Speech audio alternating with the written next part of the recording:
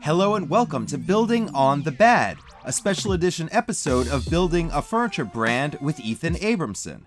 On these special episodes, we hear from furniture company owners about the worst days that they have had, and how they bounced back from the hard times. These quick looks are meant as inspirational episodes, to remind you that even on the darkest days, good can come out of the bad. This episode is with Casey and Brandon Smith, co-owners of the furniture company Path Design. If you want to hear the full story behind how Path Design got started, check out the show archives, episode 111. As your company grows, you have more and more customers. And the more customers you have, the greater chance that you and one of those customers won't see eye to eye. Casey and Brandon take us back to their first hard customer and talk through what that felt like.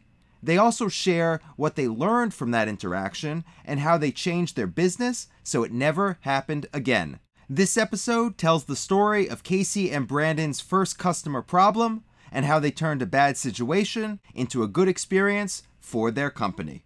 Yeah. The first thing that comes to mind for sure was our first bad customer, quote unquote. Up until this point, we had had really smooth, great experiences with our customers.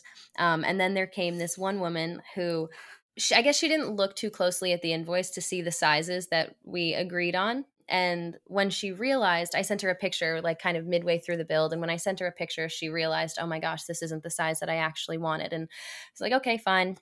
And the second that I told her that, there was just going to be a little bit of a cost to cover the new materials, the extra time, her whole demeanor sort of shifted, I mean, it was literally like $50, like it wasn't anything excessive.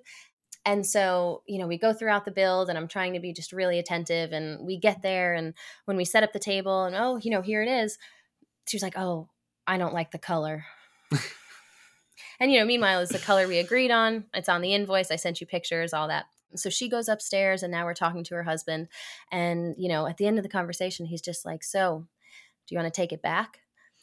And now we have no idea. This is still very early days where, you're of the mindset that one bad Yelp review can just kill you. And so we're like, okay, we'll load it back up in the Nissan and back we go.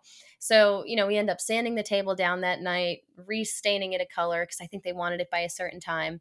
And after a few back and forth messages there were just other things that she was sort of picking at. And we realized she honeyed you. Well, she did. Yeah, she honeyed me, honey, I know you're new to this. And it was just sort of like an unprofessional conversation, I think, on her end. And so we realized in that moment that, listen, you can't make everybody happy. And that isn't always your responsibility, and there are times when just saying, you know what, listen, I'm going to give you your money back. I don't think we're the right fit for you is the best course of action. And so that was how we handled that situation. That was the first and only time that we refunded someone. And we went home that night and we typed up a whole long terms and conditions on our website, just covering all of the basics to protect ourselves as business owners, Because now we had to. And so I think on the surface, how you can maybe view this as a negative experience, for us, it was a learning experience.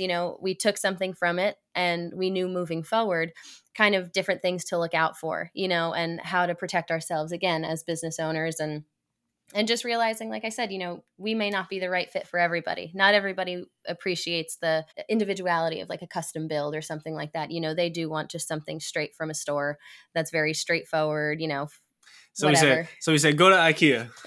Well, no. But yeah, if you could turn negative experiences into learning experiences, then they're not all bad because you won't make the same mistake twice. Thank you so much for listening to the show. If you liked what you heard and you got value out of it, please think about leaving a review and subscribing wherever you listen. To learn more about the series, please visit buildingafurniturebrand.com and feel free to reach out anytime with questions or guest suggestions to hello@buildingafurniturebrand.com.